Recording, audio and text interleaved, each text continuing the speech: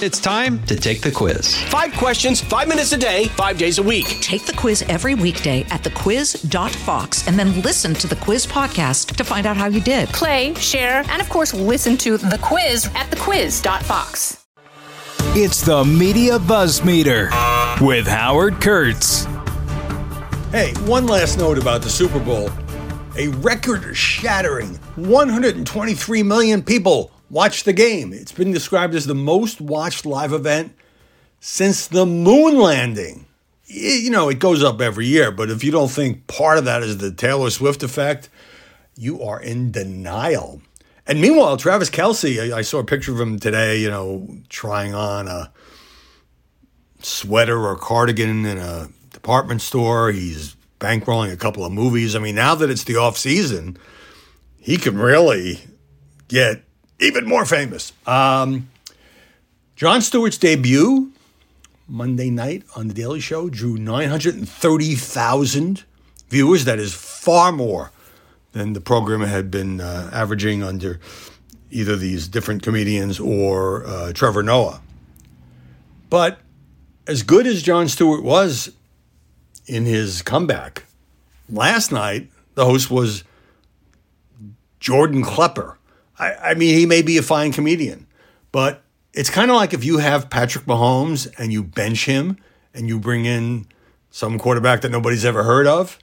Klepper did tell a joke about Stewart worked one day and now he's taking a long-deserved break.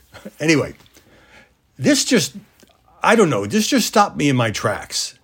When you think about it for 5 seconds, it's understandable. But the CDC now says that if you get coronavirus, you don't necessarily have to stay home from work or school or whatever for 5 days. 4 years ago, I mean, look, this is a disease that killed 1.2 million Americans. And originally, as I recall, it was 10 days that people were being urged to not infect anybody by staying home. But what this is based on is that most people have developed a level of immunity to the virus because they've already been infected or got various vaccinations. And so really it's CDC catching up with reality. So if you don't have a fever or other symptoms for 24 hours, then this is according to sources, but it's going to happen. You can go back to your normal life. What a sea change. All right, story number 1. George Santos. You remember him.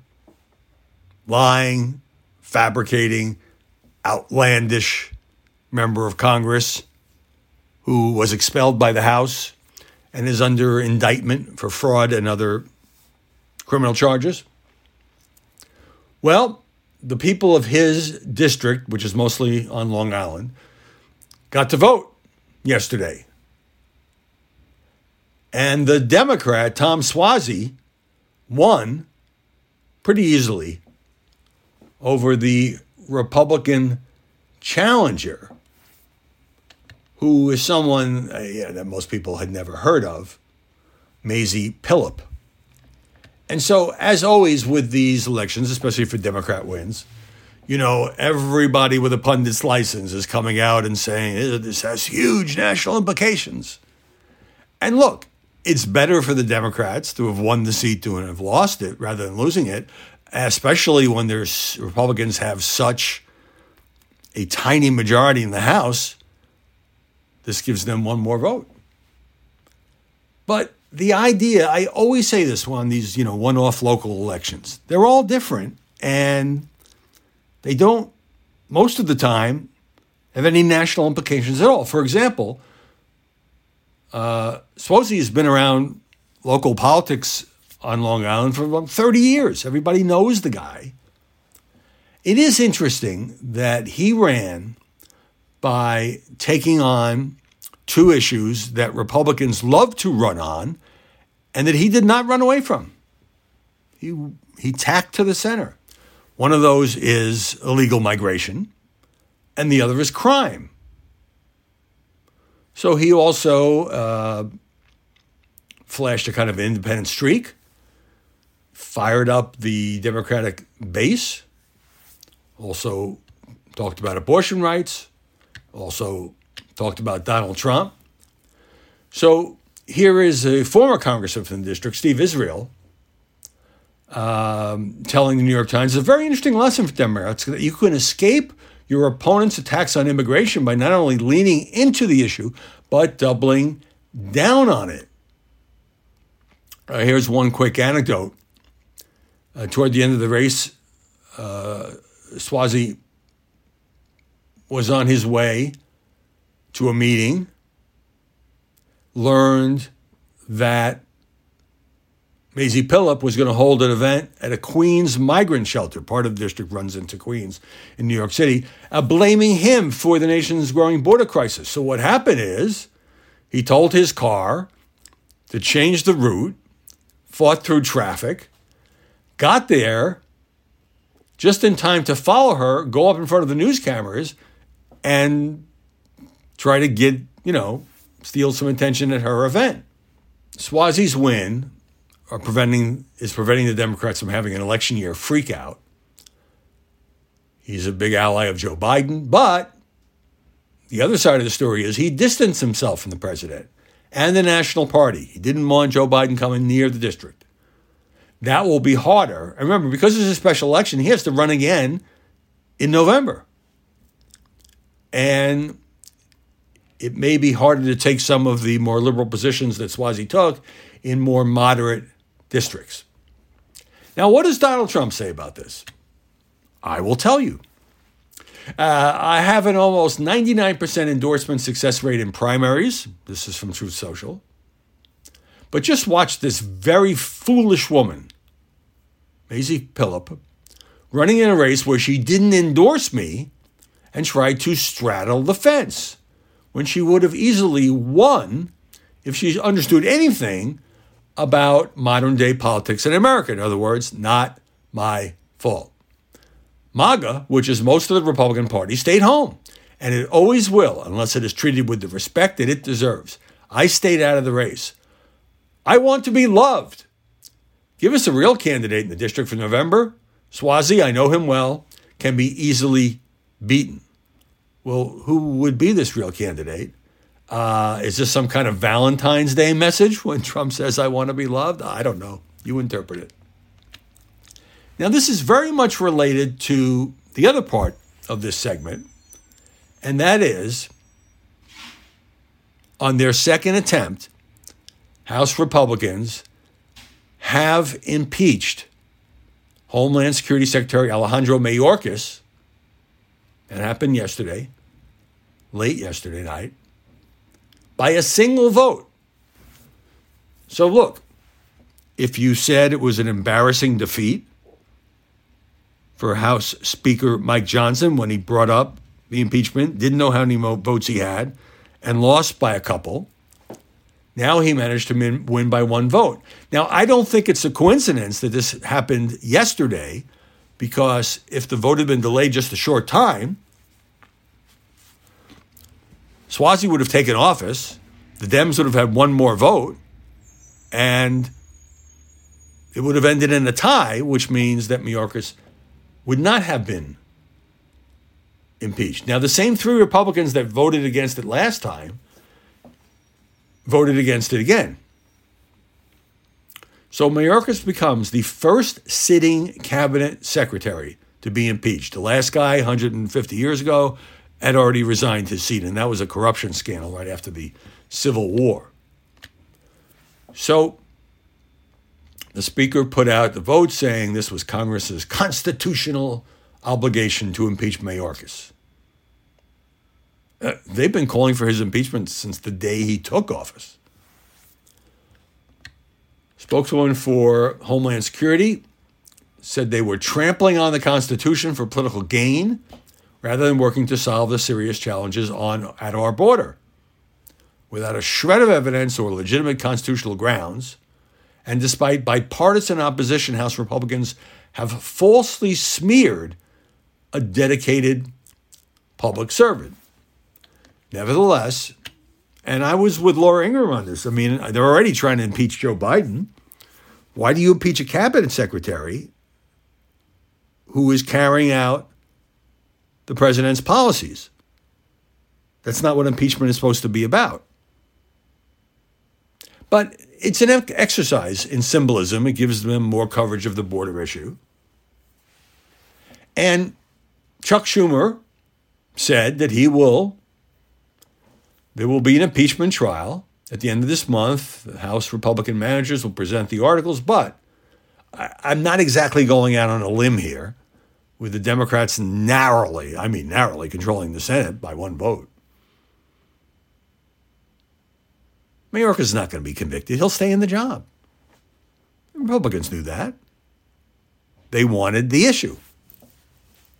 And of course, the Dems come back and media pundits come back and say, look, you, Mike Johnson, helped kill this bipartisan border bill, which would have accomplished much of what you want.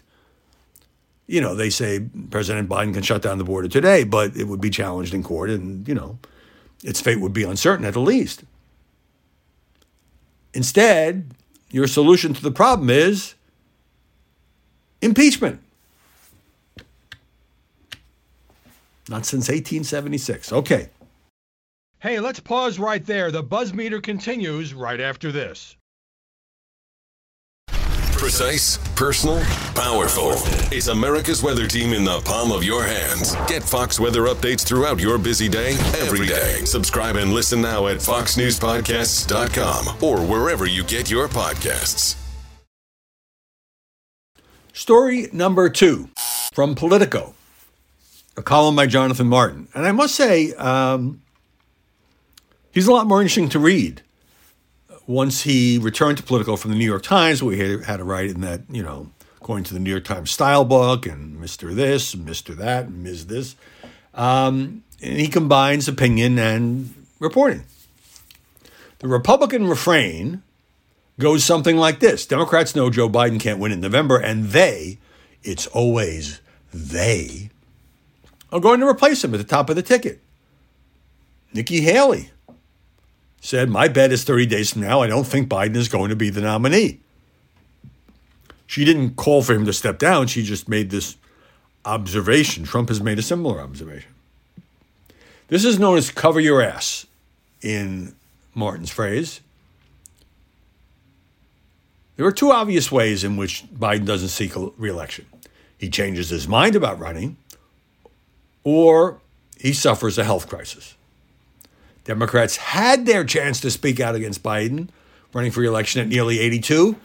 They failed to do it, and now there is no they poised to intervene. That's why this whole thing is a myth.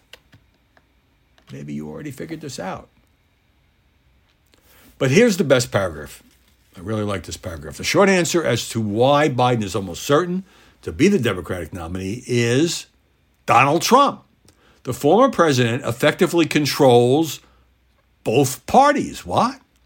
Trump is the Democrats' best fundraiser, organizer, mobilizer, and importantly, force for unity. He is the adhesive that binds a coalition that ranges from, Democratic socialists to Bush Republicans. This centrality of Trump and the Democrats' determination to block his return is what insulates Biden within his own party.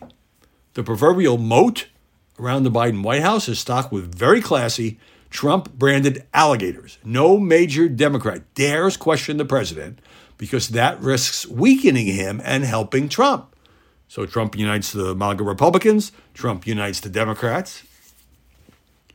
If Democrats are so fixated on stopping Trump, why are they sticking with an incumbent who's deeply unpopular, receives scant credit for the resurgent economy, and faces existential questions from voters about his fitness for the second term? And the answer is, it's too late to make a switch. Last year, more elected Democrats were saying, at least in private, they hoped Biden would step aside, but nobody wanted to say it out loud except, Marianne Williamson and then Congressman Dean Phillips, who's running I don't even want to call it a long shot campaign, a fantasy campaign, I would say. And nobody wanted to be asked the inevitable follow-up question. So, are you for Kamala Harris? Instead, Democratic leaders kept quiet, hoped that Biden's numbers would improve, or he would decide on his own terms not to run again. When I was on Martha McCallum's show yesterday, talking about Biden's memory issues and related matters, she cited a poll by a major reputable organization. 86% of those surveyed said Biden wasn't fit for a second term. And it was something like, I'm pretty sure it was 57%, clearly a majority, of Democrats agreeing with that. How much weaker could an incumbent president be? But, 9 months to go. And I said, look, if Joe Biden makes this election about Donald Trump, he will win. If Joe Biden, who is going to get the nomination, if he's the issue, he will lose. And then, Leslie Marshall jumped in and said, no, you're wrong, Howie. People don't like either of these candidates. They're both old. Yeah, but they're both doing it, was my response. Might have been drowned out a bit. Biden, 81, Trump, 77, are both trying to make the other the issue. You have two presidents running against each other. Both have records. And both are trying to say, hey, at least I'm better than the other guy.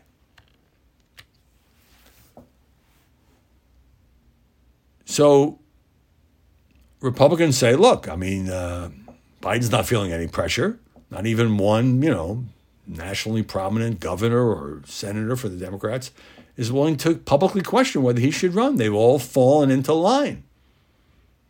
And then if they didn't, they'd have to decide whether to embrace or reject Kamala. Oh, you think it'll be the DNC? The headquarters is an arm of the Biden White House. And state leaders are the party loyalists who saluted Biden when the president shook up the schedule so that South Carolina came first. And by the way, the RNC is a subsidiary of Donald Trump's campaign. That's why he's able to say, I want my daughter-in-law, Laura Trump, to be the co-chairman of the party, and the party has no choice but to swallow it. So finally,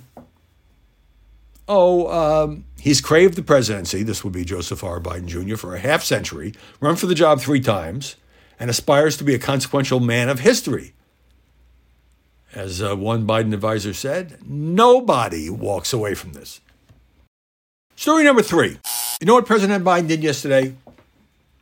He made a televised speech from the White House. Important subject, legitimate use of the bully pulpit, but I don't think 2 weeks ago Joe Biden would have given this speech on camera. He either would have said these things at a fundraiser or made a statement. He's always putting out those statements.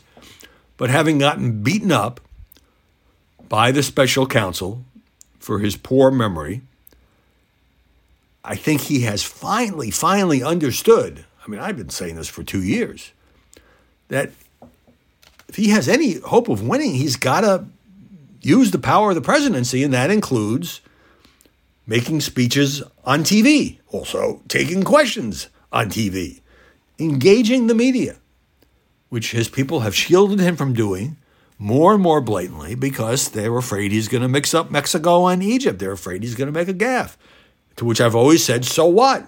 Joe Biden is famous for his gaffes, and that's a reasonable price to pay to get into the news cycle. Donald Trump goes, look, he goes to courthouses where he's on trial. He doesn't have to show up at this stage of the game, but then he comes out and he talks to reporters and he makes his case. That's how it's done. So the topic was NATO. And by the way, Joe Biden, in his half-century career, has always been a strong supporter of NATO. Also, Joe Biden wanted to use television to make the case against Trump. And also, He wanted to change the subject.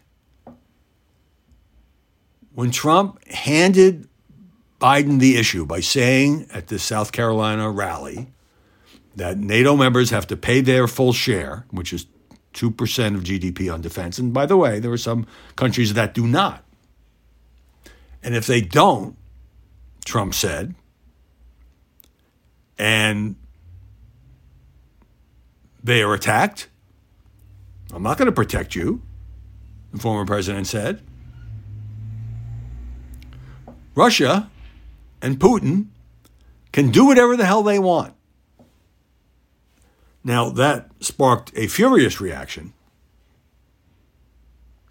from the media, from European leaders. I mean, this had global tremors.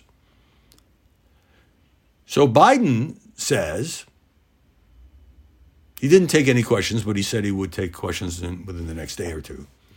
Biden says yesterday that the Senate had shot down the bipartisan bill that would have helped defeat the vicious onslaught of Putin's Russia against Ukraine. Can you imagine, Biden said, a former president of the United States saying that? The whole world heard it. And the worst thing is he means it. No other president in our history has ever bowed down to a Russian dictator. Let me say this as clearly as I can. I never will. For God's sakes, it's dumb, it's shameful, it's dangerous, it's un-American. Now, when Joe Biden goes before a camera and uses words like that, that makes news. Still being talked about today. Remember, there is this Article 5 pact among the NATO countries.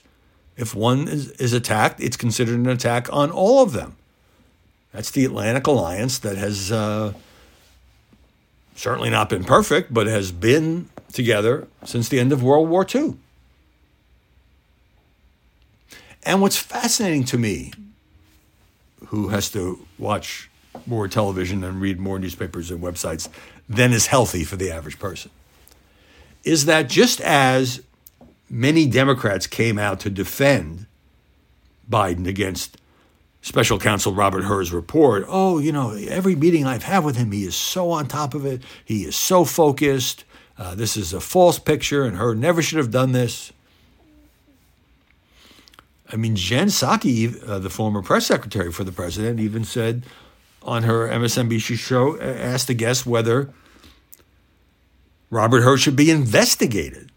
Didn't get a clear answer from the guest.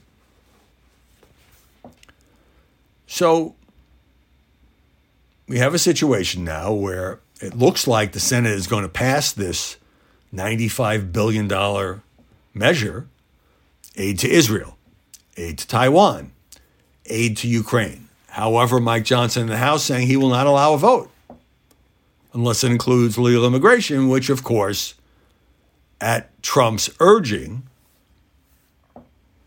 he helped shoot down the compromise package, the trade-off, tighter border security in exchange for foreign aid to these, especially two embattled allies.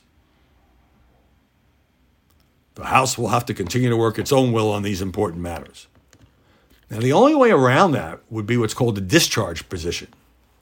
Since there obviously are some House Republicans that want to provide aid to Israel, and maybe more reluctantly aid to Ukraine, where the party's just divided on that.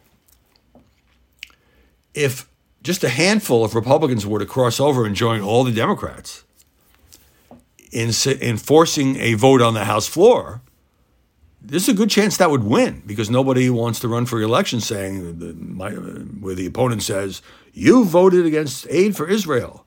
You favor Putin's policies because you wouldn't help Ukraine, our ally, which people are sacrificing and dying and being killed and wounded. Now, look, Trump's comments may just be a pressure campaign, negotiating in public, so to speak. And remember, Joe Biden's a guy who passed up the softball Super Bowl interview. It's not all softballs, but mostly it's right over the plate. And so the opposite of the Democrats coming out and saying, no, Joe Biden is so sharp, he's so with it, he has a great memory. Republicans, as I talked about a bit yesterday, are coming out and saying, well, Trump didn't really mean it. And, Trump's not going to actually do that in office. Or I don't have any problems with what he said because these NATO countries should pay their fair share. In fact, here's a follow-up in Politico today. Donald Trump's allies downplaying and spinning his comments, inviting Russia to invade NATO nations. For example, here's Lieutenant General Keith Kellogg. He was Mike Pence's national security advisor. I don't take him literally with what he said. I know where he's coming from and the frustration he feels toward NATO allies. Efforts to defend, soften, or add nuance to Trump's words suggest there's an understanding, even among the far right, says Politico, that such a move would carry huge geopolitical consequences, and they're trying to calm everyone's nerves about this. There's a lengthy history of Trump confidants insisting the former president didn't actually mean what he said in public, stretching back to his first campaign. Trump's biggest boosters see as a form of strategic unpredictability that keeps the world on its toes. One conservative foreign policy analyst close to Trump says that he understands that if Putin invaded Poland or the Baltics, he would have to help. He knows that. The comments, says this unnamed person, weren't meant for an audience beyond his base. Quote, why the media takes these off-the-cuff comments so serious is beyond me. Trump says one thing and does another. He was at a rally and it's meant for right-wing outlets like One American Network. Don't pay attention to them. Don't pay attention to what the former president of the United States says. Really? I mean, I think Trump tells us what he tends to do. And sometimes he softens it, or people on his side soften it. Oh, here's an interesting poll number. A majority of Americans and nearly 1/3 of Democrats believe that President Biden, in the classified documents case, where he was not criminally charged, a case very different from Donald Trump, who withheld documents that were under subpoena, received special treatment from the investigation. This is a Reuters Ipsos poll.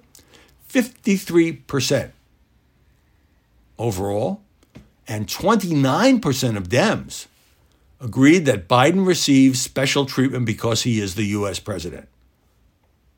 And it was the same survey found 78% of Americans, 71% of Dems say Biden's too old to continue to work out of the Oval Office. And this other poll was ABC.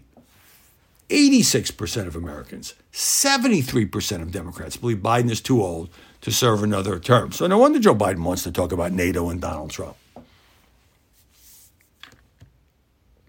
Hugh Hewitt, the conservative radio commentator, has a piece on the Fox website saying the president has now been revealed as impaired. He cannot remember basic facts. He can't deliver even the simplest line. His reports of his angry temper and his profanity are consistent, if not with dementia, and certainly with an ability to weigh and judge important matters with a calm and coherent mind. And he says, look, people age differently. Chuck Grassley, who's 90, is an example of a senator who should remain in power, but others not so much. Part of the most critical job of any president is communicating with the American people, says Hewitt.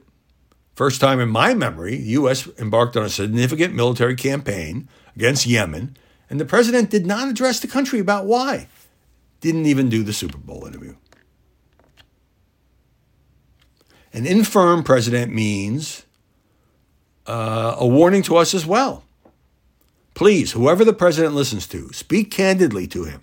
It is time for him to go before another crisis arrives. Hey, let's pause right there. The buzz meter continues right after this.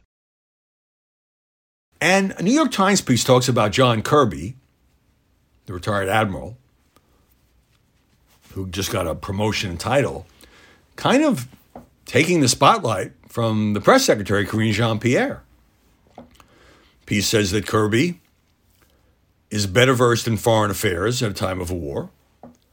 He evinces a clarity and comfort at the lectern that can sometimes elude Jean-Pierre, who's more of a rote public speaker, that's being diplomatic, less experienced tussling with an adversarial press.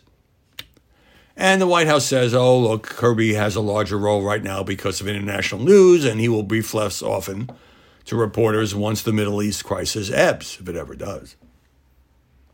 But here we go. But the perception in Washington that President Biden has allowed Kirby, who is white, to upstage a black woman, who's also not only the first black White House press secretary, but also the first gay White House press secretary, as the face of his White House, has turned their double act into a third-rail subject. I don't know why you have to bring race into it. It's just a fact. She's less experienced. He's more experienced. He's been a Pentagon briefer. He's been a State Department briefer. A little bit more politics for you. Nikki Haley attacking Donald Trump. What she got to lose at this point? We're only 10 days till the South Carolina primary. She went off on, and Trump sort of handed this to her, when he, at a rally, started talking about her husband. What happened to her husband? Where's her husband? He's gone. As if her husband, Michael, is just choosing not to campaign with his wife, when, as I said the other day, Trump has to know that he is part of the National Guard and has been deployed for a year-long commitment with other American troops. And so Nikki Haley was on the Today Show this morning talking about Trump's unhinged. And she said, if he attacks her husband, he's attacking all veterans. That he has mental deficiencies, she has said in recent days, but also Trump leads Haley in her home state by more than 30 points. And hey, RFK Jr. campaign is in disarray, says Mediaite. An exodus of campaign workers who say disorganization, lavish spending, amateurish leadership, and a severe disconnect between the campaign and the candidate's values have led his long shot bid astray. 14 members of his staff have resigned since the beginning of the year, including 12 field staff. According to multiple sources, they're blaming two of the campaign's leaders. One of them, Amaryllis Fox Kennedy, is RFK's daughter-in-law. Major point of contention has been the spending. The other leader of the campaign is an anti-vaccine activist. What a shock. And her firm was paid $35,000 in December, has made $90,000 off the campaign so far. So all is not happy in Kennedy land. And story number 5, and this relates right back to what I was saying earlier. Axios reporting that privately Joe Biden chews out his aides, particularly over the border, and one top official called a cabinet official bitch ass. Okay, I don't even know what that means. It's not even Biden, but it's a piece on how Biden botched the border. President lit into his team, including Deputy Chief of Staff Jen O'Malley Dillon, who's now with the campaign, Homeland Security Advisor Liz Sherwood Randall, and other immigration officials. He was ticked off when his staff didn't have some data that he had requested. Now, White House spokesman Andrew Bates said in the statement that this meeting was productive and that multiple firsthand participants refute this description of the tone and outcome. It's a complex issue. In the Axios report, former Biden officials say Kamala Harris has been at best ineffective, at worst sporadically engaged in the border. She was put in charge of it, remember? and that top officials at each other's throats, including Susan Rice, being mad at HHS Secretary Xavier Becerra. Oh, it was Susan Rice who made the comment about bitch A and called him an idiot. Okay, this is what happens when you have these leaks. But what strikes me about it most of all is all this stuff about Biden cursing and his aides cursing. It's supposed to make him look tougher in particular. So they leaked, he called Trump a sick F and he called Putin this and all this stuff. I don't think it means anything. I mean, you think there's been any president in modern history who doesn't curse privately? Trump? Kidding me? He does it in public. But the leaks continue. And that brings us to my saying goodbye. Once again, everybody who listens to this podcast, I appreciate your time. That's what makes it fun to do. And I will be back tomorrow with more Buzzmeter. Listen ad-free on Fox News Podcasts and via Apple Podcasts, and Prime members can listen to this show ad-free on Amazon Music. Put the power of over 100 meteorologists and the worldwide resources of Fox in your hands with the Fox Weather Podcast. Precise, personal, powerful. Subscribe and listen now at foxnewspodcasts.com or wherever you get your podcasts.